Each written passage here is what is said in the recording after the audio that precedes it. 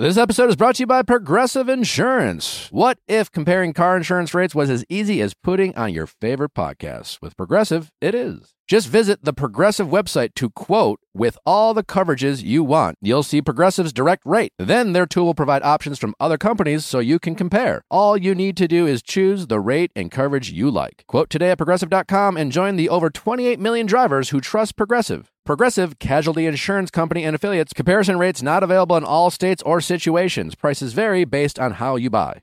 When facing a family law matter, it can feel like an overwhelming and never-ending court process. It's vital to know that things will look better on the other side if you hire legal counsel with the skill and compassion to help. At Stengy Law Firm, we represent clients in difficult family law matters every day. Visit FamilyLawRepresentation.com to schedule your consultation. That's FamilyLawRepresentation.com. Stengy Law Firm, here to help you rebuild your life. Stengy Law Firm has an office in Wichita. Kirk Stengy, 120 South Central Avenue, Suite 450, Clayton, Missouri. You're crazy.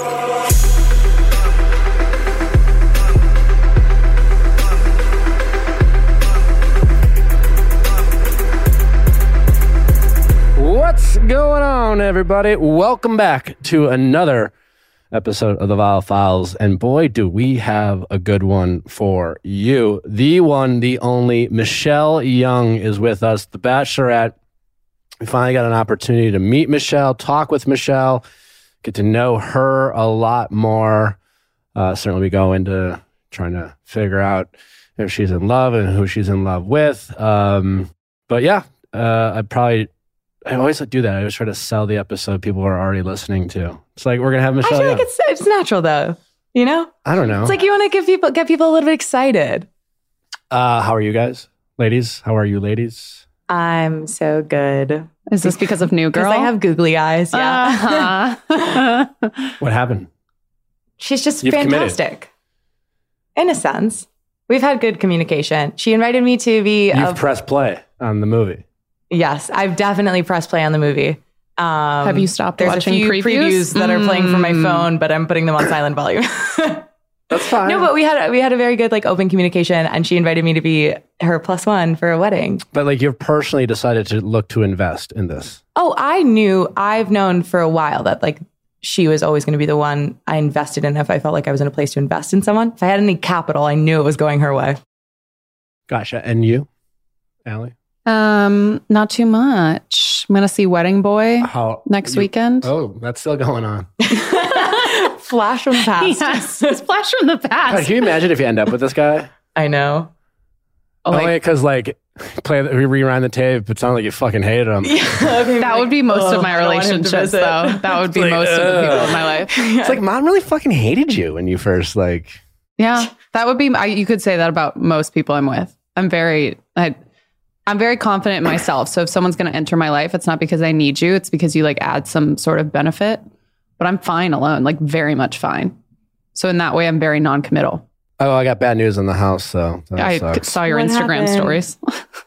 Are you running a smear campaign against the person who bought it? No, but he was I don't even know who that person is. He was a sad boy on his Insta stories last night.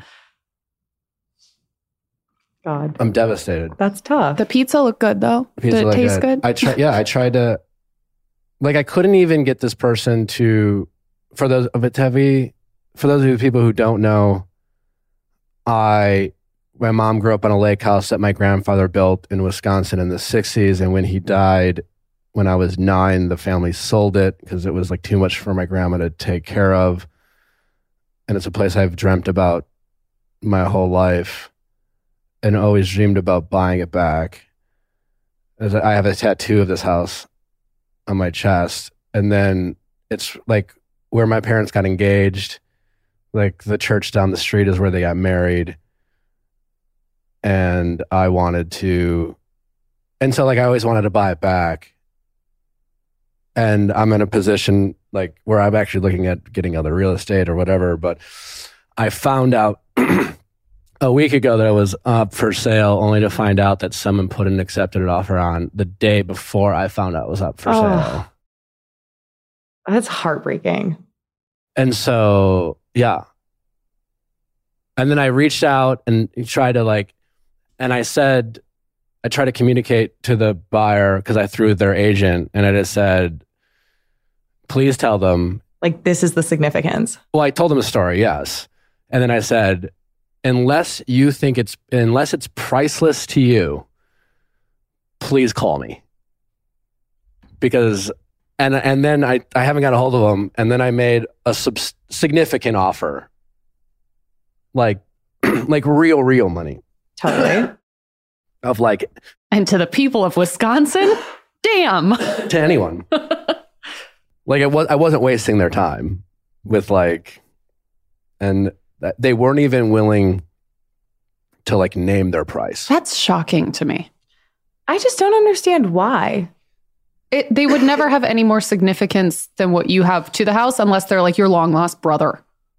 That's the thing. I put out a number, like a real fucking number, to the point where it's just like, should I do this? But I don't care. But like, if you're going to be successful and make money, to me, this was like, this is what you spend it on. Totally. And like, I wanted to give my parents the house, and like, I don't live in Wisconsin, so like, I can just enjoy it when I'm there.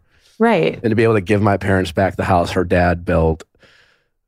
So like, it was the biggest dream come true of my life, only for it to be purchased by someone who is not, like, I literally was offering him money to just go away. Because they already accepted my secondary offer. So like, I'm number 2 on the list. Right. I emailed the buyer, because like, just so you know, if you're in the seller has less rights. The buyer can walk away. If like escrow, like things could like, as long as the buyer does their job during escrow, the seller can't be like, just kidding, I'm going to sell it to someone else for a higher price. And they were like, he's like, I'm heartbroken that I couldn't sell it. Because it's the same owner. The guy who bought it from my grandfather, they've owned it for 31 years. Wow. And it's not like, but the person who is, they like wanted to apparently be on the lake, but then I found out about this other property of this lady who might be selling it. So I'm trying to like, I'm literally desperate to try to like. You're like becoming a real estate agent to elicit a different sale. And I'm thinking about like going up higher, like trying a number that's unreasonable. And I don't even know if they'll take that, because they haven't even been willing to say, right, here's what we need / even if it's an outrage, like a number I literally don't even have. I just don't understand why they wouldn't communicate with you about it. You know, I don't know. I just like, maybe they've had a really long time like looking for houses and they're glad it's like, over, but I just don't see how you can like hear the emotional, like like the sentimental significance, the irreplaceable, like place this role, like this house has in your family, and say they could literally just I offered make them money. 1/7 of the purchase price to walk away. They could just sit there and make money and keep going on their search. Yeah, to literally just get a check for doing nothing. Exactly. 1/7 of the purchase odds price. That this is a family member. We just don't know. It's your dad on the other side of like this whole transaction. Oh, then great. I mean, again, I'm literally trying to give it to my parents. I know. I'm just saying, like, who else would want it that badly? I don't know. I'm like devastated. I'm trying not to like. Let's wrap this up so we can go cry. Anyway, we have a great episode for you. And Michelle is a delight. And I hope you guys enjoy it. Don't forget to send your questions at AskNick@castmedia.com. Cast with a K for Ask Nick episodes.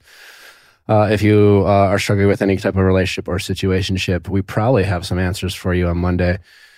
And other than that, let's get to Michelle.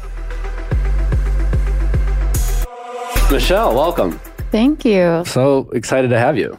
I'm excited to be here. Are you? I am. Good. Do I not look excited? I don't know. I'm just kidding. How are you overall? Like, wow. What's your? I know, big, general, loaded question, but how are you feeling?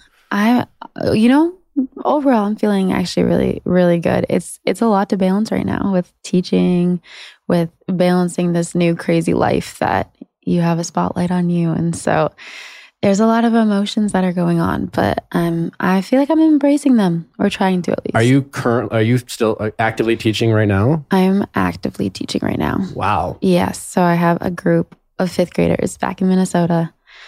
Yeah. How is that? Like, well, if we even like just step outside of the whole bachelorette world and balancing that, but the fact that like teaching this year is unreal. It's so unreal. Just in a pandemic, just all of the things that we're seeing from these kids with having done virtual school last year and being in survival mode. You know, there's just so much on teachers' plates. So that in all is a lot. And then adding this bachelorette thing on top of it, it's gotten pretty interesting. It must be hard to, like, I would assume it's a challenge as a teacher in general is to keep the kids focused on whatever it is you're trying to teach them. And there's always like distractions that come from everywhere. And then here you are technically like the distraction. Like, how do you do that? Like, and there must be an excitement level every day, every like Wednesday morning. What I will tell you is luckily I'm in an elementary school setting. And so I feel like I'm able to keep that balance a little bit easier. Whereas, 10-year-olds, 11-year-olds aren't necessarily watching The Bachelor, Bachelorette. Some of them do. Can you tell who's allowed and who's not? Oh, the ones who do watch it definitely bring it to my attention. But what's really cute is they'll just say something simple like, Miss Young, like I really liked your dress last night. And I'm like, oh, thank you. And then we move on. And I'm able to kind of keep that line and just truly have my students know that we're going to focus on school. We're going to focus on them. And they know other things about my personal life. Like they know about my dog and about my family. But as far as like love life, we don't go into detail with that. Sure. But yeah, it's been a lot. Was staying actively teaching a big priority when you accepted this role? Or did you ever give any thought about like taking a leave of absence? Mm-hmm. I would say that for me, I feel like people in general are the happiest when you're doing something that you're passionate about. And this kind of role of being the Bachelorette is something that I came into unexpectedly and wanted to take that opportunity to potentially find my person. But at the end of that, taking a leave of absence, stepping away from something that I'm passionate about, I don't think I'd be able to stay as balanced.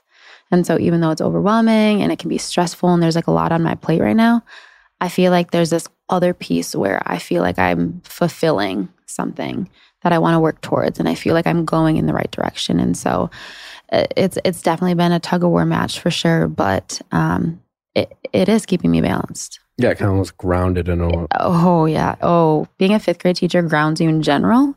But I will say that it's just been so nice because when I'm in that role as Miss Young, teaching is something I'm passionate about. Working with kids is something I'm passionate about. And I'm able to do that. And I'm able to put the show down and not, have to sit and think about it all the time because I don't think that's necessarily healthy either. And that's something that's really easy to do in this position. It's the Bachelor world becomes your life. Yes. And that's okay. And that's okay. If I was passionate about that, 100%. But, it's something that I feel like I wanted to have this experience, but I wanted to make sure that I stayed true to who I was. And that's working with kids. Do you anticipate always being a fifth grade teacher, or are there other things you want to do in education, or are you just very happy with where you're at? I actually got into education because I wanted to become an administrator. So I think like my dream was to become an elementary school principal. And so right now I'm working towards that. When I went on mat season, I had to pause my master's towards working with that. And so that's something that I'm going to be picking back up. And like, that's where my heart is now. With this, yeah, there's other opportunities that open up. And I can't say I'm going to be a fifth grade teacher for this many years because I truly don't know what doors are going to open. But I know what feels passionate to me and will stick to that. Right now it's a fifth grade teacher. But, in a year or two, it might be different. It might be in a role outside of the classroom where I'm still able to work with students or I'm still able to do something that's impactful for me. Do you coach at all? I've coached basketball. I've done like personal training and things like that. Coaching in time, right now I would love to coach and have had a few opportunities presented to me. But what's difficult is that right now I don't have the time to do that. And I want to make sure that when I step into that coaching role, I'm able to actually commit to that team and spend a ton of time with that team. And so right now it's just I'm mentoring a few athletes. And that's kind of how I'm handling that. And eventually kind of once things settle down a little bit, definitely getting to coaching. But I can see myself being like that teacher, coach, or administrator parent. So I would love to coach my kids' basketball team or soccer or t-ball, whatever it is. You know, I would love that. So we're really enjoying you on this season. We think you're an excellent bachelorette. One of my favorites of all time. Oh, I feel like that's a big compliment. I don't know. Well, it's interesting because for different reasons, like Hannah Brown's season was just super fun to watch. There are a lot of compelling characters. Life is stressful enough. Wouldn't you agree? I'm expecting a collective nod from everyone listening to this podcast. Well, your healthcare shouldn't be. And getting birth control, so I've heard in the market from the ladies I talk to every day, it's a real pain in the ass sometimes to get the quality health care that you need. Also, you don't want to visit the doctor for something like that. That's where the Pill Club comes in. They make it easy, affordable, convenient for you to get the birth control that you need. Not only for, controlling birth, but maybe, your skin. There's a lot of reasons. So many reasons women take birth control. Do you need to renew your birth control subscription? Do you want to switch birth control? Maybe try birth control for the first time. Whether you know your brand or want to find something better, the Pill Club medical team has your back. And they're here to help you streamline that process. Make it easy for you without scheduling a trip to the doctor's office or going into the pharmacy in person. They provide access to care from the comfort of your home and delivery to your door in discreet packaging. How do you ladies feel about the convenience, affordability, and health of the Pill Club? I'm anti-errands. Errands are the worst. They take time from the meaningful stuff in life. And an annoying errand is having to go to the pharmacy every single month to get birth control. And it's come on, we've done it with groceries. We've done it with clothing. It's time for the birth control revolution. We got to make it easy. The Pill Club is a birth control subscription prescribed by a medical professional and delivered straight to your door for free. The Pill Club carries over 120 FDA-approved brands. Most brands of birth control are free with insurance or Medicaid. Otherwise, prices start as low as $7 per month without insurance. The Pill Club delivers birth control to your door for free in discreet packaging. Right now, when you go to thepillclub.com/VIAL, the Pill Club is offering a $10 donation to bedsider.org for every VialVal listener who becomes a patient. Your donation will help low-income individuals get access to the birth control through bedsider.org. That's thepillclub.com/VIAL to get your first birth control care package and donate to help more women in need of affordable birth control. Remember, thepillclub.com/VIAL. You must use the link to make a donation. You know what we love on this show? Convenience. And sometimes we're even too lazy to mix things. And that's where Go Macro comes in. In the face of adversity and a fight for survival against cancer, a mother and daughter took their love to the kitchen, and Go Macro was born. Now they are spreading the power of a balanced, plant-based lifestyle across the country with Go Macro, available in 15 mouthwatering flavors packed with 100% plant-based ingredients to fuel your body and mind. Macro bars are made from simple, high-quality ingredients and certified organic, vegan, gluten-free, kosher, non-GMO, clean, raw, and soy-free. Sounds like you're in a really delicious, healthy diet, and it's super easy. All I know is they're good.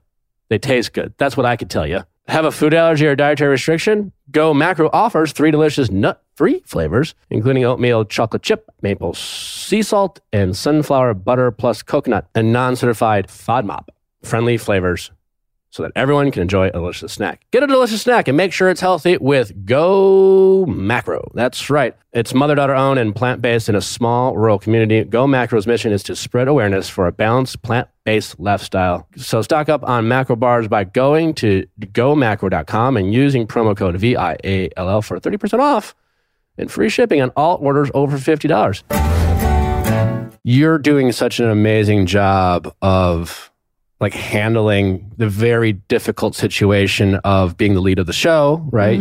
It's a TV show, having these authentic conversations, holding people accountable, and really leaning into the situation that you're having, which I think I know is really hard to do.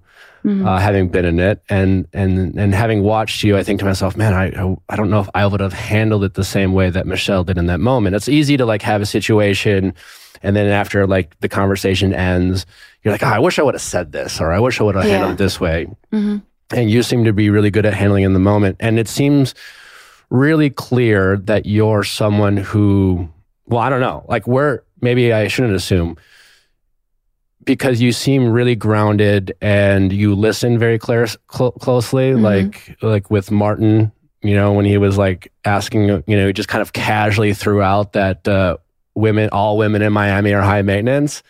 And I think a lot of, and I mentioned in the recap that I think a lot of people in that position might have taken the bait of just being like, yeah, I'm not high maintenance. You know, like I think Martin in that moment was used to just having someone say, you're not like most women. And then that person receiving what perceives to be the compliment is like, yep, I'm better than everyone. But you took the time to ask, well, what do you mean by that and why? Have you always been that way? Does it come from teaching, or does it come from your personal romantic experiences and the highs and lows? Because you seem like you have a lot of perspective and you're seeing that on the show.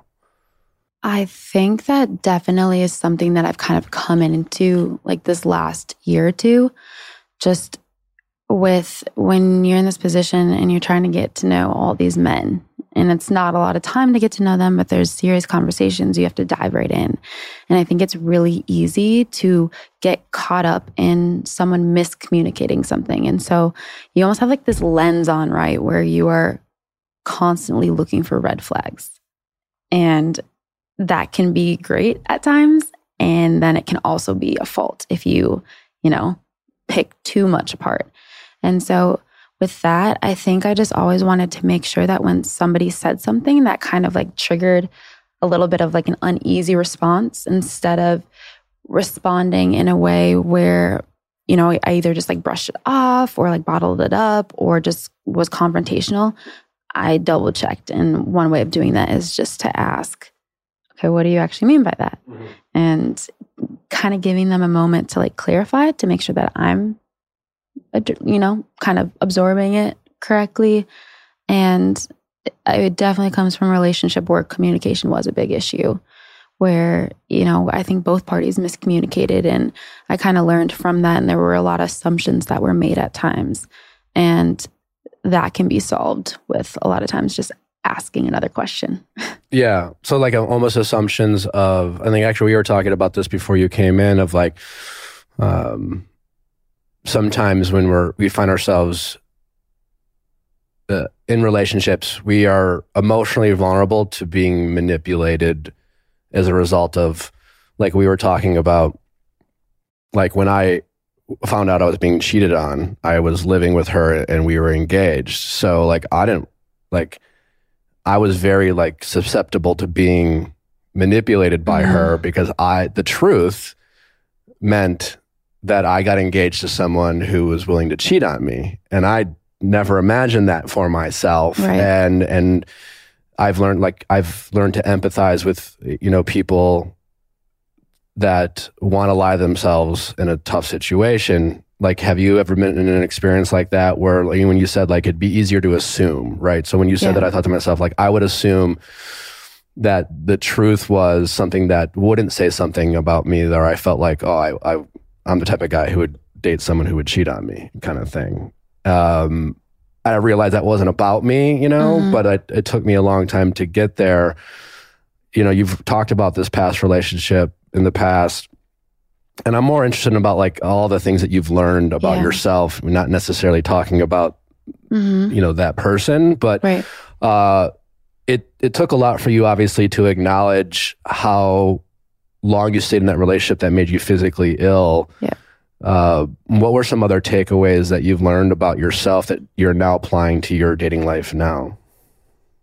I think I'm somebody who always wants to give people the benefit of the doubt and wants to, you know, assume the best of everyone. And I think that's a really good characteristic to have.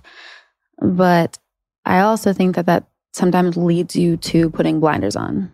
And for me, I had to take that to the next step in order to not fall back into that pattern, because it's not fun falling into that pattern. You know, when you're in a relationship where you feel alone, that's a terrible feeling. And that's way more difficult than making a hard decision right up front. And so I think that's what I learned from that, is that it's not going to feel good always to listen to that gut reaction and that red flag. But in the end, it's going to be easier and out of your best interest to make those calls sooner rather than later. And I think that was just what I learned so much, is what I'm willing to almost like put up with in a way, or just like what I'm able to push through, and what I feel like I'm not, or it's not healthy to push through. And I think that's what I truly learned, and that I know what I can provide in a relationship and how I care about the people in my life. And I want somebody who's going to match that. What is like a pet peeve of yours that like makes your eyes roll anytime you see it, either in public or in a relationship? Like you just can't get over that people do it. Oh, this is such a hard question. I don't think I've ever answered this question before. Like a deal breaker or like a true pet peeve? Because I feel like pet peeves is like you get irritated, but you can move past it. Yeah. Or like a deal breaker is like if somebody does like this. a non-negotiable. Yeah, exactly. Yeah, I guess it could be both. Like, I would say that my non-negotiable would be if they're not able to have conversations about diversity and race. That's a big thing for me.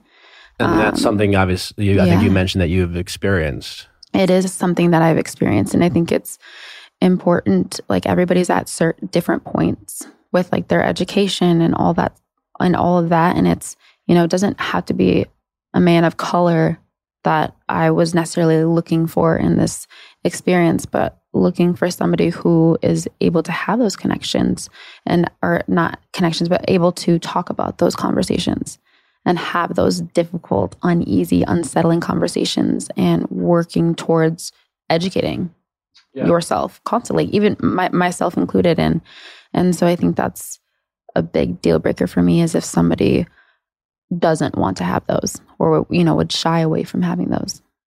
Yeah, because it almost seemed like a lack, I think it would, especially in a romantic situation, almost show a lack of a willingness to have empathy, especially if you were dating someone who wasn't a person of color, who, because like to dismiss the conversation outright would. Absolutely.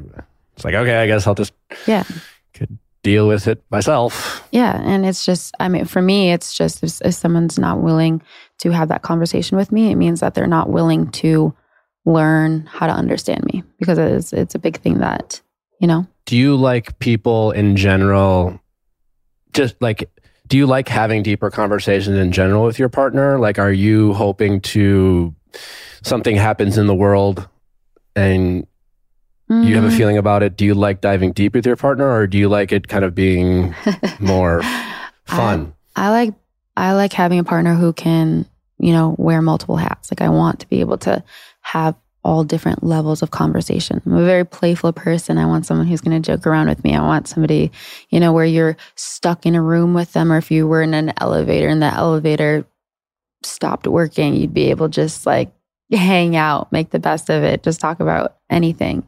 But then it's also important to have those deep conversations. So it's like, I'm not leaning towards one type of conversation, but more looking at somebody and can you have all these different types of conversations? Because like, think about teaching and education. Like there's so much that a teacher deals with during the day. There's so many things that can be infuriating, just like about students slipping through the cracks in the whole school system, and you come home and you're stressed.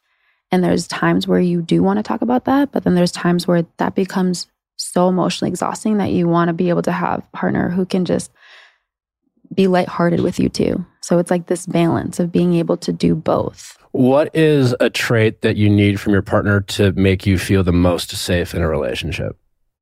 I have to be able to trust them 100%, like without a doubt, especially in this position, right? Like there's so much with social media. There's so much with, rumors, of what I can imagine. And this is probably only going to be the start of all of it. Yeah. You bring that up, so I'll bring this up. Like I heard a rumor about Nate recently. And I'm trying to figure out who you pick, whether Joe or Nate. I guess it could be. It's down between the two? Huh? It's between the two for you? For me. Okay. You're doing so well. What do you mean? Not talking about you said with your top 4, you're doing so well. Are you saying I got it wrong? Hey. What? Huh? Did you just give yourself away? Dang. I'm going to stick with that. I feel like she's running cover. You really? That quick, huh? Well, I think you're quick enough to try to throw me off. Yeah, that was a good response. Yeah. Okay. She's like, I'm not going to let him just assume that my top two is that obvious. No, but what I'm saying is just even with all of the seasons and coming home after filming, and I talked about this with the guys while we were kind of going through the whole filming process, is that you go through this experience and when you're in it, it's difficult. But the difficult part is that when you get out of it, if you do end up with somebody, that's the difficult part. While the world is watching all of this unfold and people have their assumptions. And so it's the most difficult part. Even my cast, like there's been so many different things that have been said about all of these men. And, there's times where the internet takes it and runs with it. There's times where, there might be truth to it. There might not be truth to it. And so it's just really understanding that piece and being able to work through that. So how do you handle that? Like, these guys are going out, right? They're allowed to go to bars and now they're public figures and they walk in and people get excited and then people are drinking alcohol. Women can get flirty. Are you trying to hint at a specific rumor? I heard a rumor that Nate was at a bar and he was flirting and regardless, but like that story or that rumor is a rumor told by almost everyone who goes on the show. That's and it's a situation that it's not the first time a front runner from the show has gone to a bar who is seen being flirty with someone. Right. Like but if you're in a relationship with someone who you hear that, you don't want to hear that. And you want your partner to protect the relationship. But at the same time, people can say, oh, he was flirting with, there's a lot of times people will say like, oh, they were being flirty. And it's just like, I don't know, I saw that they said hi to you. They weren't being flirty. So when you deal with in a relationship, like a rumor or something that's hard to hear, how do you go about handling it? Because your fears might say, well, how do I know I can trust you? Versus, I know that's how I felt too. It's just like, well, do you believe your partner because they're your best friend and like that's the person you're loyal to? Or do I listen to what I'm hearing at the risk of making my partner feel like I don't trust them? Like, how do you balance that out? Right. Well, can we even talk about who doesn't have a rumor out about them at this point? Right. I feel like hey, light skin baller, right? It just never stops. Vague, yeah. Right. Exactly though. But it's just like, it is comical and it's like, it's just not something that I spend my energy on. And I felt like walking into the role as the Bachelorette, I knew that this was going to be, part of the storyline for anybody as you're basically showcasing your entire life, relationships, everything to the entire world. And, things come up but for me, it's like, if I questioned or if I did my job correctly as a Bachelorette, it means that I asked the questions that I needed to ask. And why do I feel like you're staring at me like that? You're trying to like analyze my body language of who it is. Do you see this over here? I see you. Are we learning a lot about each other? You're calling me out, so I'm calling you out.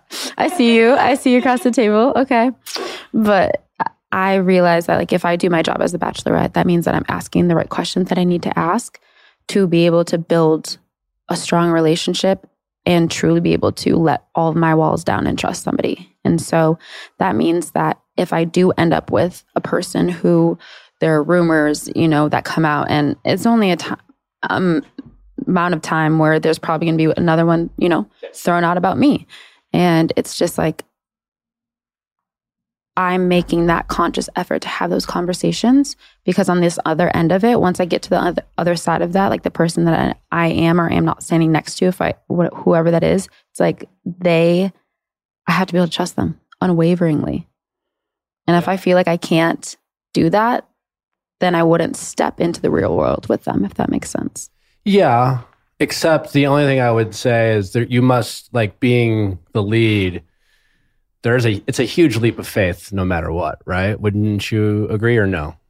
It is a leap of faith. Only so much we can learn in those 100% 9 weeks or whatever it was. It is a leap of faith.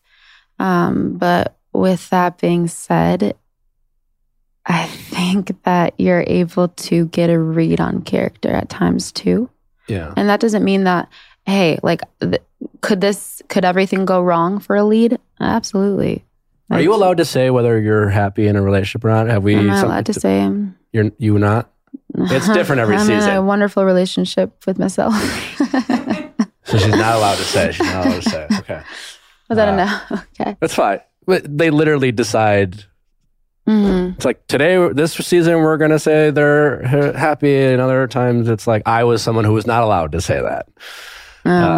So you asked that you put me on the spot? That's sorry. Dang, I thought we were on the same team here, Nick. We are. I'm not, But yeah, so you might be single, you might be in a relationship. There's just a certain level of trust that I would need to have in order to walk away from this experience with somebody. Yeah. Right? Yeah. And when you say like it's a huge leap of faith, right? Are you talking about like engagement? Because I know that's like the ideal. That's what Bachelor Nation wants. That's what the world wants. Is they want an engagement. But it's like not this formula that you necessarily have to follow. Like you can walk away. Yeah. I mean, you can walk away by yourself. You can walk away in a relationship. And so that leap of faith, there might be different levels of leaps of faith. Fair enough. Okay. And I think that the show has progressed that way in a good way. If to be totally honest, and it wasn't necessarily coming from producers, and I wanted it to work out, but right. I felt like I had to get engaged. I can understand why people would feel that pressure just from the audience itself. Yeah. And so you must have thought about that going in. Like what percentage of, did you feel any pressure, or were you determined to say, I could be in love, but not ready to get engaged, and therefore I won't? Like what was that thought process like for you as you entered the season? I actually had this conversation with my family because my parents asked me that question of, do you really think that you can get to know somebody to the level that you did to get engaged at the end of this? And if so, like, would you be okay with walking away with a relationship, or would you be okay with walking away by yourself? Could you handle that pressure? And for me, it's like I wouldn't have stepped into the role as a bachelorette if I wasn't 100% sure that I could just follow what I needed and what was best for me. Because like everyone has their opinions. Everyone wants that beautiful love story at the end. And I mean, walking into it, yeah, I want that too. But also me doing something for the audience and for the public is not going to get me anywhere. And frankly, like this position as the Bachelorette, it is amazing. There are awesome opportunities that present itself, but it's also a reality TV show. And, 1 week it's something and the next week it's another thing. And after my season airs and, after a certain point, it's not what everybody's talking about. And at that end of that, I'm the one that has to live with my decision. So whether that's being alone, whether that's being in a relationship, whether that's being engaged, it's me that has to live with that. And everybody's attention is elsewhere. And it's like, there might be pressure. There might feel like it's pressure. It's not going to always be a breeze. But at the end of it, it's like, I'm the one that has to live that life. One thing I've learned or realized for me, and I think being on the show has helped solidify that feeling, is that feeling in love doesn't necessarily mean I'm in love. And are you like infatuation? Yeah, sure. Do you feel like it's easier to be infatuated in this process where like there is, one gender and then everybody's drooling over them? Yeah, I mean, I think the show is designed brilliantly to elicit those emotions. And then there's the pressure. Yeah, and I think it's designed to make you feel like you're truly fighting for a relationship, whether if as the lead, I would suspect that you gravitated towards 2 or 1 or 3 and to solidify those and protect those, you have a protective quality, it seems like, obviously, as a teacher. And you have to deal with all the personalities, and you gotta make all these other men kind of feel like validated and welcomed at times, but still protect the ones that are really meaningful to you.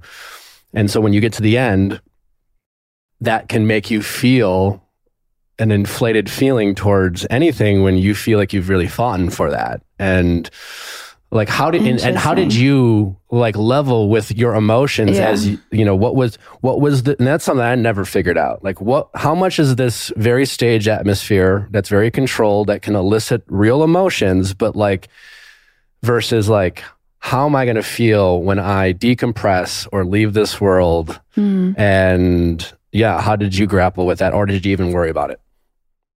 I would say that I honestly came in with a true open mindset. And whether that's like my teacher wiring, where these kids come in a classroom and they have all these different backgrounds, like these men are coming in, they have all these different stories. And I did, like, I kept myself open, genuinely kept myself open. And there are, you know, obviously connections. It's like human, like, let's be realistic. Like, yes, there are connections that are stronger than others. But every time someone came and sat down and had a conversation with me, I truly was open, because you can be at one spot and then you can have a 2-minute conversation and that can like skyrocket. Or you see something that you really align with, or it could make or break it. It really is. It's a make or break it kind of system. And it's like, for me, I truly did stay open. I genuinely care about the men who are on my season, and I felt like they genuinely cared about me too. And I think that's where that authenticity, that, you know, genuine nature, it kind of took that worry off my plate a little bit. Couple of rapid fire questions about some of the men. Okay. Who surprised you the most? Good or bad? Both. Well, my second question, maybe hold on. Let's start with this. I got another question. When did you realize that Martin was a fuckboy? Oh my gosh. Okay, I hate that word. I hate that phrase. Why? I don't know, because it's a fad. I don't know. It's like, it's what I don't. It's just a label. I get what you're saying. Yeah, and everything like that. And like at the end of it, do you think it's an unfair criticism? No, I wouldn't necessarily. I don't know. What entails a fuckboy? Well, that's up for debate. What characteristics? Like, let's talk about, right? Like, how are you identifying? I guess I identify it as someone, because I would call like a player someone who like actively manipulates and lies and disingenuous about their feelings in order to like, you know, hook up with people, right? Yes. Mm-hmm. I personally think like a fuckboy might be someone who's just kind of in that part of his life where I'm not into relationships. I'm going out, I'm popping the bottles, and I'm just like upfront about like expectations. You could call. I don't know. Like Martin and I never talked about like his social life, right? If that's what you're entailing, is like I suspect, going out and all this different stuff. Like for me, is that what a lot of people are saying right now? Yeah. For no, me, that's what I'm saying. That's what you're saying. Okay. I just like he to me, right? Which he might come off as that. For me, it's just like I didn't like certain parts of conversations where like I sent Jamie home, and then on our one-on-one date, he kind of questioned that decision making, and for me, it's like, I made, like, if you're going to be my partner, you got to believe in what I am saying and what I'm doing. Yeah. And regardless. And so it was just kind of, there are these phrases that were just red flags, and Miami girls being high maintenance, and things like that. It's just like, that's just not, I don't know. That just that would never come out of my mouth. Martin not necessarily a bad person, but like it's not gonna come out of my mouth. Yeah, I think what did we say about Martin? He seems to have some growing up to do. I felt like he needs to maybe be a little bit more enlightened about his point of view on is there an even he's playing into his field? bros. Yeah, like I wasn't really sure if there was. It was just this thing where he never truly respected me, I felt like, and that's not, I felt like he was preaching respect at times, and then there are times where I felt like he was really questioning me. And even in his like interview, he said that I was the one that was misunderstanding. And and for me, if whether I was or not, which looking back on it, I don't feel like it was on me. But like, even if I was in that position and there was a misunderstanding, I wouldn't put it on the other person regardless. Yeah, I wouldn't phrase it like that. I wouldn't, that just kind of shows a view. So like for me, I'm like, okay, well, in these conversations, if I choose Martin in life, what would life actually look like? And if we have an argument, is this other person truly listening to me? Am I truly able to, like, is he hearing me and just hearing my voice speak, or is he listening? Right? Is he actually like open to what I'm saying? Yeah, it was pretty clear watching it. And I think that's why I jokingly call him a fuckboy, because when you asked him the why question, you could tell he was very used at saying whatever. He talked a lot, but said nothing. Interesting observation. Was how I read Martin. And I think he's used to getting away with that. And I think he's the type of guy that guys who are cheating on their girlfriends would count on Martin to lie for them. Wow. I think you're like, I was at Martin's house, and Martin's like, yeah, Jamie was with me. 100%. So you just can't trust him. Yeah, this whole persona, I think your opinion is, oh my gosh. Am I right or wrong? Here's the deal. After that conversation, I did give him a rose, and looking back on it, it's like you sighed. I eventually got to the point where I'm like, I'm not going to sit here and say anyone's a bad person. No, I don't know anyone. I don't know anyone's true story. You're just not my person. Yeah. And I don't want to have conversations like that. I think those conversations can be avoided, or a person who's closed-minded like that. At times, it's like that's not my person.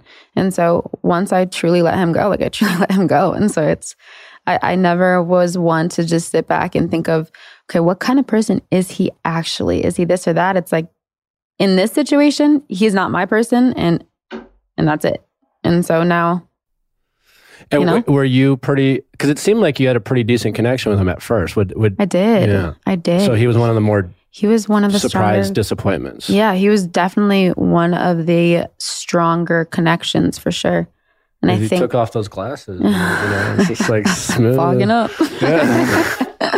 Like he knows what he's doing. Goodness. Who is someone who surprised you in an unexpected way, where maybe night one weren't on your radar, but all of a sudden you're like, oh, okay. Rodney. Yeah. Although I feel Rodney got a one-on-one that second week, so I guess that was kind of a quick turnaround. But he was so sweet, and he was just genuine. But I wasn't sure if it was going to be able to move past like that friendship level. And then after that one-on-one, he was just so much fun, and he was so caring and so passionate, and just was like your biggest cheerleader. And that's a relationship that turned around really quickly, and I came to really, really admire. So as the season progresses, you've been really open about what you're looking for and what you've been through. And you've talked a lot about in past relationships, and you being a teacher, like having to be the one who like almost kind of carries the relationship in some aspects. Mm-hmm. And, as someone who looking for their forever person, you kind of want that balance. And I look at Joe and I look at Nate, and I feel like, I don't know what you're allowed to say, but feel like you're going to be forced to make a choice between, it seems like Nate is might be the type of guy or personality you've always gone after and chased, and he elicits that immediate response. He's very charming. He's charismatic. He's fun. Nate's, and I think that's. But like when it gets down to it, like I wonder if you're going to be, the question I'm anticipating you asking yourself as we watch the season is like, will this be different than the past relationships? And with Joe, I feel like there's a deep connection here. He reminds me of your dad, as you mentioned. Yeah. But like also with Joe, will he be able to? He seems more introverted. I could picture Joe going out and being in his head, people thinking he's coming across as aloof. Like I see a lot of myself in Joe. And so like you might also have to, like with Nate, you could go to a party and people coming around Nate and be like, oh, Nate's great. And you can let Nate let Nate do his thing, where I think in other times in relationships, you felt like you almost had to like carry that person along. And with Joe, you might have to do a little bit of that. But at the same time, Joe, I feel like has been willing and showing those kind of deeper connections and willing to really connect with you on a personal level, where it seems like Nate struggles with that a little bit. Where like when you try to like ask Nate a question, he kind of gives I'm just Nate, Nothing but Nate. I'm just Nate, like what can I say? I'm sick, and I feel like that will be your big challenge, which I'm selfishly looking forward to watch you struggle with that because it's good TV. You're looking forward to my emotional pain. Yeah, but I also think you're more than capable of going through that decision-making process. And I'm curious is, of those things we talked about, like what in past relationships have you felt like you haven't had the more, like what feeling are you chasing more in your forever person? That was probably one of the biggest like internal conflicts that I was having. And I think it was Tasha actually who gave me the advice of truly be open to all people, because you can chase after the person that you've always chased after, or you can also be open to other relationships. And, I was sitting in a bachelorette position because my other relationships haven't worked. And so there were definitely moments where, the audience is going to see me kind of toggling and trying to figure out what characteristics, and I'm a very extroverted person. Like, that whole thing, like opposites attract. Mm-hmm. And so Joe's definitely an opposite in the sense where he's very introverted.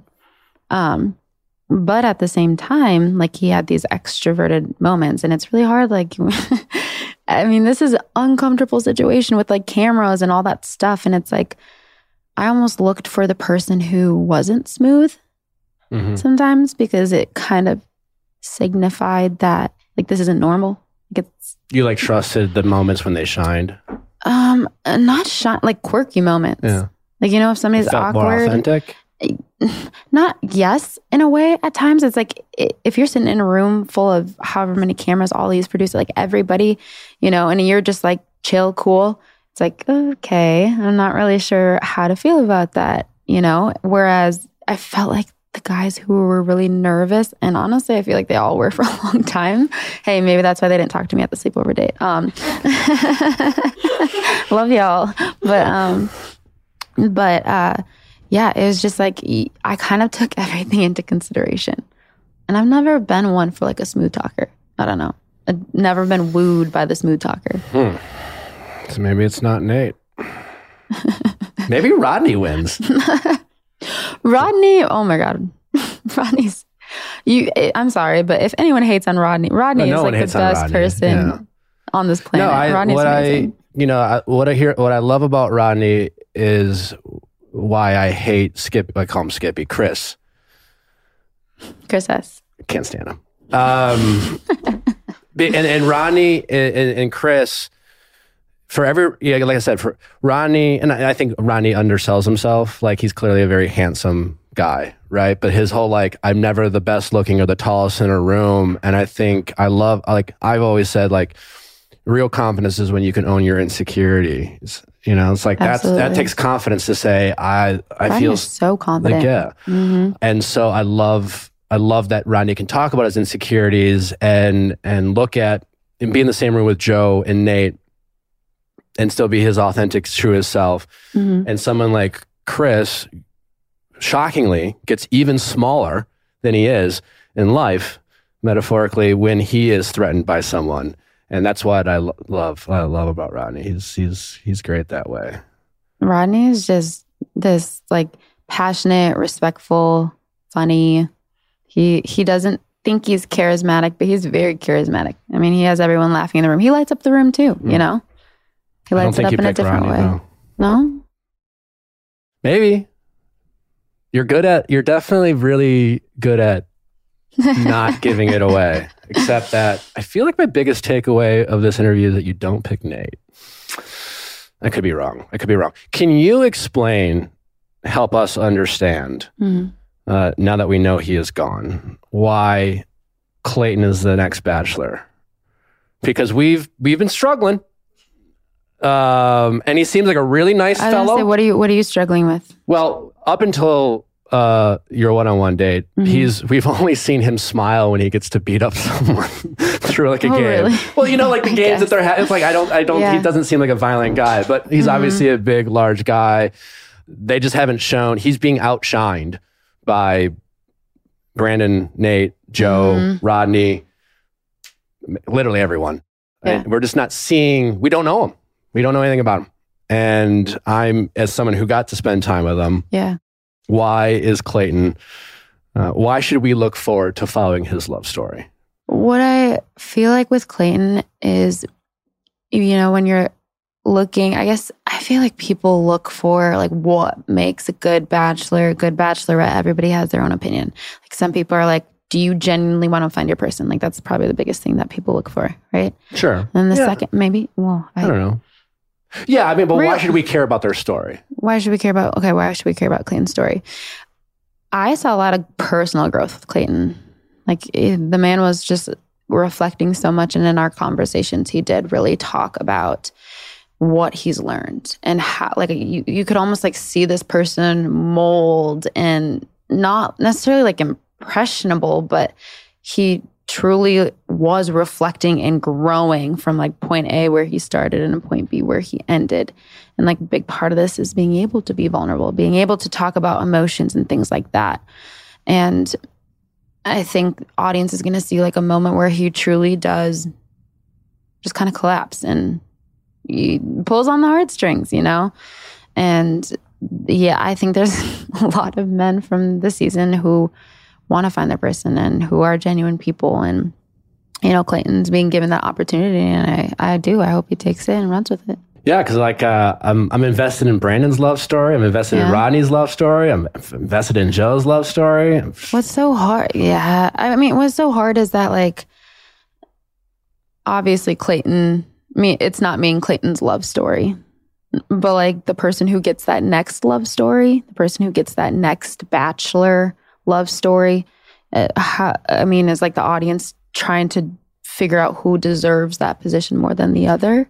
Yeah, I mean, I don't look at. I hate the you word don't- deserve because like who do you know deserves what I it? mean? Yeah, Right. But it's like when people are sitting here and trying to rank of who should be the next Bachelor, who should be the next Bachelorette. It's like, you know, we don't know all of Clayton's story, and that's the thing is we don't. We're about to find out. Yeah. You know, we are about to find out, but it's like, no, you're not going to see necessarily as much of Clayton's love story because it's not our love story, and this season is my love story. And you are seeing other love stories within that, and that have stronger connections, and those are the ones being shown. And so, I mean, do I think Clayton's a great person? Yeah, I do. And I do feel like he genuinely wants to find his person. And he is the one that's being given this opportunity. And I'm definitely not a person to sit and say who's deserving more than others just because of, you know, our connection. I mean, I wasn't asking if he wasn't deserving. I'm just curious why. He is the Bachelor. We're going to have to watch. Why should we be excited? I want to be excited. You want to be excited. Here's the thing, though, is just I don't know as much about Clayton as I did, you know, the other guys who are still around. Sure. And I think that he's somebody who just can truly almost reflect and then be able to talk about his emotions. Okay. And that's a big part. What is the hardest part about dating you? Probably put too much on my plate at times. I'm a really bad texter. I'm a really bad texter. Like you don't reply. Let me explain this. No, I do. But for me, I really focus on the people who are in front of me. So when I'm in my classroom, I'm not really on my phone. Like I don't touch my phone. And when I'm with friends, I try to stay off my phone. When I'm with my family, you know, I try to stay off my phone. And so I think at times, you know, if you're in a relationship, especially if this ends in a relationship, you'd be doing long distance, right? And a lot of that's texting. A lot of that's communicating over the phone. And for me, it's like I focus on the people in front of me. So would it have to be a person who's stable with not texting back and forth all day? Absolutely. That's hard to find. Yeah. So like, That's hard to find. Like it. well, I was gonna say you're almost like you answered your like bad habit by because what is really good about that answer is you're present. You're good at being present. I'm good at being present. Yeah, I'm good at being present. Yeah, but not necessarily great for long distance. But I go, and I never slow down, and that can also be hard for a person who's dating me because I don't slow down. I'm very independent. Yeah. There we go. I'm very independent. If you're in a relationship, is it a non-negotiable for the person you're in a relationship with to move to Minneapolis? No. That's literally all I've been seeing. That's what all like the whole world thinks. I grew up like in Rick, Minnesota. are you going to move to Minneapolis? Right. Are you like, yes, if you said yes to moving to Minneapolis, you're still here. If you said no, you're gone. Okay, yeah. Absolutely not. So you're 100% team decision. I have no idea what opportunities are going to present itself. I have no idea if I will be in Minnesota, if I will be somewhere else. Like right now I'm in Minnesota. Right now I'm invested in something I'm passionate about in Minnesota, but can that change? Yeah. Especially when and if a person comes into that picture, completely changes. What's one emotion that you often feel that gets you in trouble sometimes, like a destructive emotion that you like, especially if you feel reactive or triggered by something? What is something you have to be like, oh, Michelle, ring it in? Ring it in. Oh, I don't even know. You are coming in hot with these questions. Sorry. I'm impressed. No, I like these. They make me think. I feel like I'm like reflecting right now. I mean, we go to the basics. We could I'm be gonna have like an internal crisis after I leave here. Color. I would say that, there are times where like I second guess myself, where you like, is this person into me? Is this person not into me? I think that's something that I was trying to figure out as the Bachelorette. Sure. And just because I have been in relationships where I've been the person who's invested more. And so that really, really hurt me. And that's honestly that's like why the relationship fell apart. It's why it became toxic, all these different things, is that I was just so much more invested. And so I think when I'm starting to build relationships, I'm definitely like, am I more into them than they are into me? And I'm trying to like constantly feel that out. And it's not like this jealousy feeling. It's more this uncomfortable of like wanting to retreat, wanting to not be vulnerable, wanting to not, be all in. Yeah, because like it seems like you're someone, and I have that feeling. I think a lot of people do. I think a lot of women feel this as well. Like you're a fighter. Could someone accuse you of have been a fixer in the past, or like, like a fixer, as in, like in a relationship, you date, like you, as in you date somebody and you date them for their potential. Well, that's not why you date them, but like you have an athletic background, you're competitive. Mm-hmm. And so I think if that translates into your personal relationships, when you see like the red flag or you see the problem, a part of us, and I think a lot of people relate to this feeling, is, oh, let's work through it. My parents still married. Oh yeah. And it's just like, you always teach you'd say, hey, there's the good and bad in relationships. You got to work through the bad. So you're just like, a younger us was just like, okay, well, this is bad. We'll just work through the bad. Absolutely. And how do you hit now it right know, on the head. And now in your life, and here you are, maybe in a relationship, and if you are, you certainly, there's going to be some struggles. Right. How do you know how to separate from things that you should be willing to work on that are just problems to get through, or listening to your gut versus like, no, like this is like a non-negotiable, like things that you treated as pet peeves in the past that are truly non-negotiables. I really like the way that you put that. I feel like I'm having like a revelation right now. So how do you? You're good at your job. You sound so surprised. Me?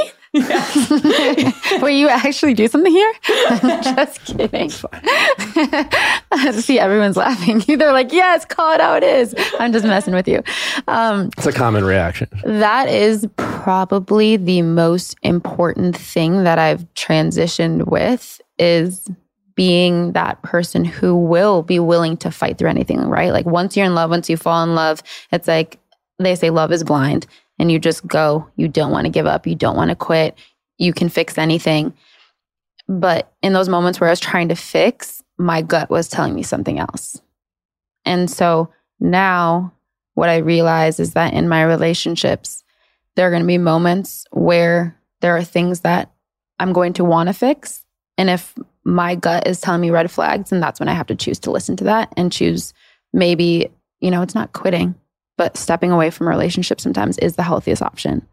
And so being able to listen to my gut on that and actually do what my gut is saying, because sometimes it's not always what we want. Is there a moment in this season where we're going to be able to see that type of situation where you had to maybe listen to your gut versus, like what you might have in the past treated as a more of a pet peeve that you could fix? Yeah, you're definitely going to see me have this moment where, maybe I didn't want to ask hard questions like we talked about because you're afraid of the answers, where your feelings are and all these different things. And there is a point where, where I decide that I have to, like, I did not come this far to not ask the hard questions, regardless of who it is, how deep the connection I feel it is. Like, you have to ask those questions and you have to be straightforward with those questions. And that's definitely a point that I get to in the season. I feel like she doesn't end up with Nate. All right. I do or I don't? Don't. That's my guess. Why do you look so disappointed? No, if you wait, who's your pick? Did we talk really about like Nate, and like at first when the season opened up, it was like I was like, I don't know, Joe, like I don't know, like also that's not technically ghosting. Can we agree on that? That's what I know. It's what people. I don't know who. I can't. You know me. No, we went back. We talked back and forth. And then he didn't respond. Right. But ghosting's like, if like, what is ghosting? Talking to someone, having an expectation, and then like ghosting. Look up ghosting I don't trust on the internet. Urban Dictionary right now. You don't trust the internet? No, not when it comes to diagnosing people. You're throwing me all these things that the internet says. No, I mean, real ghosting, what I think it is if you have an expectation, you're dating, maybe you're like in a relationship and they just don't call. Like they're just gone. Really? That happens. So you're like, you have to be invested for a certain amount of time. There's an expectation of like tomorrow. Yeah, no, I would say however anyone wants to define it, it was just, I was looking to make sure that Joe was there for the right reasons, call it cliche, and that he'd be willing to have hard conversations. And so, I could have labeled it as ghosting, but whatever. So when the season started, I was like on the fence about Joe. Because of that, yeah. I was like, could he be the villain? Like, could he, the classic of he's from your hometown and not villain in a real sense, but like he could have a target on his back from some of the guys and how's this going to play out. I still like Nate, but Joe has won me. Like he's won you over. I'm hoping you end up with Joe. I like the relationship there. I feel like there's a good balance, and I trust Joe's feelings with you so far from what I'm seeing versus like I'm waiting for Nate to like, it's like, we get it, Nate. You're smooth and I like you and I like how he's handled the Chris, and he was in a tough situation, but I'd like to see him open up a little bit more. Okay. So that's how where I'm at right now. So yeah, that's my feeling. What are you watching these days? Like, what are your guilty pleasures? What are you enjoying? The inside of my eyelids. I'm a teacher and I'm exhausted. Okay, sleep. Okay. I was like, what the fuck does that mean? It's on HBO. Have you heard of it? Yeah. I honestly was like, oh my God, what platform is that on? Yeah. He's over here searching for this new show on Hulu and Netflix and can't find it. But no, really, I've never been like a TV person. I would love to be able to sit down and binge watch a TV show. I cannot do it. I get so antsy and I just get up and start moving. And right now I just don't have time. I mean, I can put on a show, but I fall asleep. I mean, I'm the type of person who in a relationship, like I would spend an hour trying to figure out what movie to watch. And then once we get on that movie, I'm asleep within 5 minutes. Sounds like being on The Bachelorette. All right. One more tough question before we get into some softballs and then wrap it up. Okay. Quality about your parents. Your parents obviously are close to you. You admire them. We all admire our parents. As we get to be adults, we our parents are humanized and we see them as humans and not heroes anymore. And I'm wondering, what's a quality about your parents that you've admired about the relationship as individuals? And then what's something about them where you're like, hey, I'm going to try not to do that. Thank you. I still love you. You're still my hero. But like a quality about the relationship you've learned not to do that you don't want in a relationship, maybe. Oh, man. Just picturing my mom and dad listening to this after. Sorry, mom and dad. But their ability to just work through arguments, I would say, is what I've absolutely loved. And kind of them having a conversation with me when I was younger, just in high school, about learning what type of fighter you are, like how you handle arguments. Because there are people who fight and need to then step away to get clarity. And there are people who, if they have a bunch of downtime, they snowball and they burn and they bubble and then they're fuming. And my mom and dad are exact opposites. And they had to learn how to compromise and then how to like solve those arguments when somebody was upset. Do you step away? Do you know? And so like that's the biggest thing that I feel like I bring into my relationships, even my friendships. It's a good conversation to have. Like, when we get in an argument, how are we gonna, like, truly? I mean, yeah, you're close friends. How do you fight? Yeah. Like, do you need to step away because for me, it has to be somewhere in the middle. Like, if we just put it down for the day, I will be on some other level by the time we sit down and talk about it. Doesn't mean I'm raising my voice and yelling, but it's not comfortable. I can't focus. But a trait that I feel like I would put down, I'm very much a risk taker, a huge risk taker, sometimes to the point where like my family's like, you're going on a reality TV show. You're doing what? You're gonna change the world with a reality TV show? Yeah, what's all this changing the world shit? I'm like, watch me. I know. just watch me. Watch. I'll do it. I'll figure it out. But continuing to be that risk taker, even when you get older, and it does change things when you have kids. And I would love to be like, I'm not going to worry to the extent that, your parents worry about you. But for me, it's just, I want to make sure that I continue to have those adventures. And I think they do, within their relationship. But I want to be traveling the world when I'm 80, 90. I mean, catch me jumping out of a plane, skydiving, when I'm 95. If I have a heart attack before I get to the ground, hey, I mean, what a way to go out. But yeah. Okay. Risk taking. All right. We're going to wrap up by playing a game we play with all our guests called Do You Know Me? It's real easy. Okay. We're trying to get to know you. Okay, got it. So I'm going to ask you some questions. Has Michelle Young ever done this? Have you ever done that? Yes or no answers are fine. Anecdotal stories are welcomed, but not required. Not required. Okay, thank you. Thank you for the rubric directions. All right, you ready? Yes. Do you know me with Michelle Young? Has Michelle ever gotten stitches? Yes, actually on my chin. Same. On my chin. Why do I feel like everybody has a scar? Yeah, I was climbing across the top of the monkey bars. You're not supposed to do that, but risk taker, hey, there I am climbing across. Day before my family was going to leave for Disney World and it had rained and so it was slippery and I slipped, cracked my chin open and had this like big wad of gauze and bandages while I was walking around Disney World. See it. Couldn't go on any. I mean, it happened when I was like in second grade. So, but couldn't go on many of the water rides.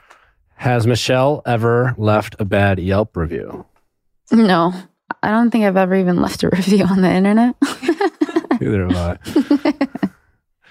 I. Has Michelle ever paid for a psychic reading? No. Do you believe in any? What's something that you... Okay. Do you have any beliefs that are kind of like... kind of like questionable. Contrary to opinion. Okay. Unscientific.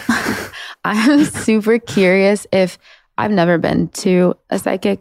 I'm super curious, like if you go to a psychic reading, there's going to be a bunch of psychic readings in my inbox on Instagram after this. If you go to a psychic reading, do they tell you anything negative?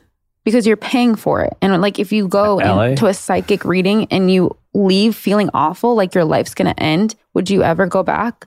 Probably. I have a woman in Minnesota that I'll connect you with. She's the best. She was awesome. Did she does them out of her house because she lives with her mother who's also a psychic.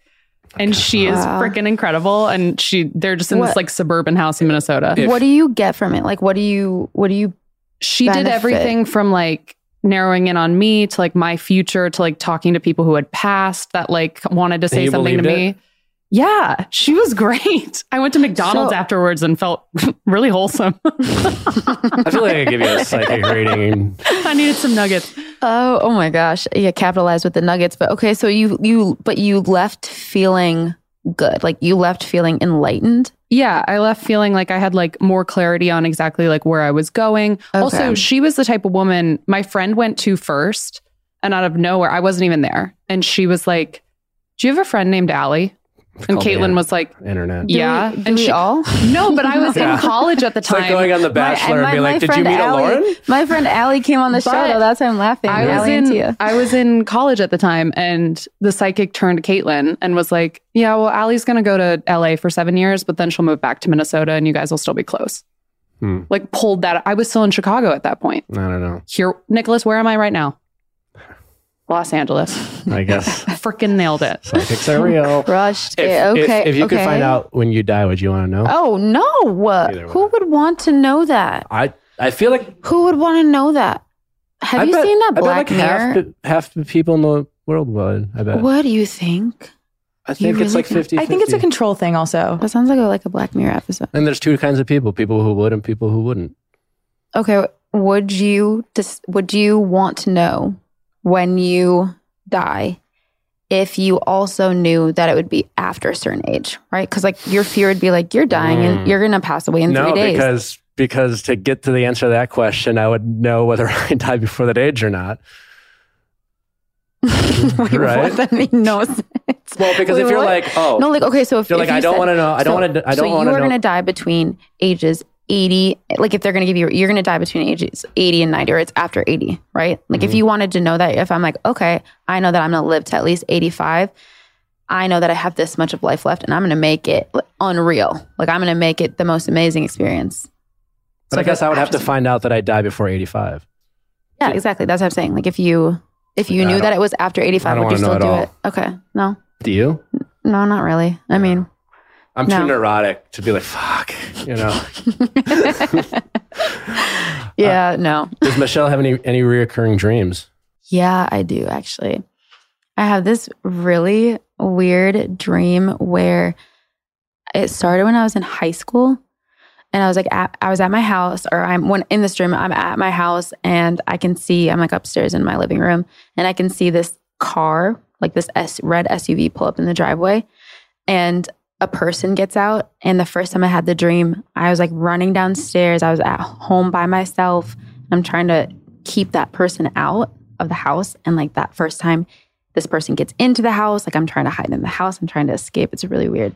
And the second time I had the dream, like he pulls up and I know that this person's coming into the house again. And every single time I had the dream, I get like closer and closer to keeping them out. It's really weird. We had a dream expert on that we interviewed yesterday. The episode hasn't come out yet, but what we learned, I can't tell you what it means, by the way, because I was going to say, are you going to enlighten me? But well, I think the biggest takeaway of that episode, and it does, by the way, it comes out soon, is that our dreams, especially our recurring ones, are emotions that we are trying to process about feelings that we're having. So the reoccurring dream is like something that you're running emotionally trying to process, that your dream's trying to tell you it's an emotion that you're trying to work through. Interesting. And a house has a specific representation. Do you remember what it was? It was like your own personal like stability, your life, like where you feel the safest. And if you're having this like recurring thing, it means like he said recurring dreams are like walking down a street and someone's yelling at you, but you never like turn around and address them. So they'll just keep yelling louder and louder until you fully address it. Oh, wow. Interesting. Well, I haven't had that dream in like a year. So maybe you lock the house. It's gone. Maybe. Maybe. Have you ever secretly read a significant other's text? Yes. When I was in high school. Oh, well, that's person allowed. Was cheating. So I guess it was worth it. But I'll tell you this. If I ever feel the need to do that, I'm not in a relationship with you anymore. Yep. Learn from our mistakes. Does Michelle get road rage? I'm going to say no. No. Can Michelle Dougie? Yeah, I think so. If you put on music. Has Michelle given or received the middle finger this year? I've received it and I have not given it. I've actually Who gave never. you the middle finger? Somebody driving, but it was somebody who had road rage, and I was not the What do only you do person. when someone flips you off? Laugh, because it's kind of a personal problem. Do you make sure that they see your laugh? I mean, maybe. I mean, if they continue to look at me as they're flicking me off, like I'm kind of chuckling, maybe shaking my head a little bit. Try the thumbs up. I have done that already, or I've given like the okay. Smile. Do you Or I've have gone like this. do you have a little petty in you? Do I have petty? I don't know. If someone's flicking you off when they're driving past you, I have petty. and like whatever, like, is it being petty or is it being positive? Yeah, but the thumbs up, you want them. You Good know. for you. I don't know. I feel like it's deserved at that point. And All right. It's not necessarily petty. Final question: All right. Has Michelle been kissed in the past month Yes, by my dog Chief. Cop out. by a human being? Oh, I'm sorry. I mean, my mom and my dad kiss me on the cheek every time I Gotcha. see him. Had to be asked. Dang. Michelle, thank you so much. It's been a real pleasure. We can't thank you for taking the time. We truly are enjoying you in this room, at least. But I think everyone has the best right. We wish you the best of luck. Hope you find love. And we think it's Joe. Who do you think it is? I'm curious. Only after meeting you, Brandon. You think Brandon? Okay, so is this who you think it is, or is this who you want to win? Wait. Yeah. We're going with who we think it is. Wait. Who you think? That's who I think. Okay. I don't know who I want. I feel like I trust you. Neither do I. I'm just kidding. At this point in the I'm season. going to go with single because I want to go to the basement bar at Nolo with her, and that's the tea. Wait, you can't go to the basement bar or Nolo's if you're not single? Also, I just want to go with you as your personal plus one, so that's the tea. no, well, I got you regardless on that then. Yeah, Brandon is someone I like. He's there. I don't know. I don't know. No? It's possible. He Chris seems like a could great come guy. back, Yeah, I would judge you for that. If he came back and if I selected him, you would judge me? Yeah. Yeah. I think the whole world might, I would. Hey, yeah. you never know. You never know with reality TV. You never know. Well, either way, whoever you pick, I have no doubt that will be the best person for you. And I wish you guys the best of luck. And congratulations if you are, in fact, with someone. You don't have too much longer. Thank you. All This right. has been awesome. I'm definitely leaning towards going to a psychic when I get home. So holla at me. I'm if you're in gonna send Minnesota. you. I'm sending you my rec. Don't worry. Okay. Well, thanks for listening, guys. Don't forget to send in your questions at asknick@castmedia.com. Casts with a K for Ask Nick episodes. And if nothing else, we will see you back on Monday. Bye. Crazy.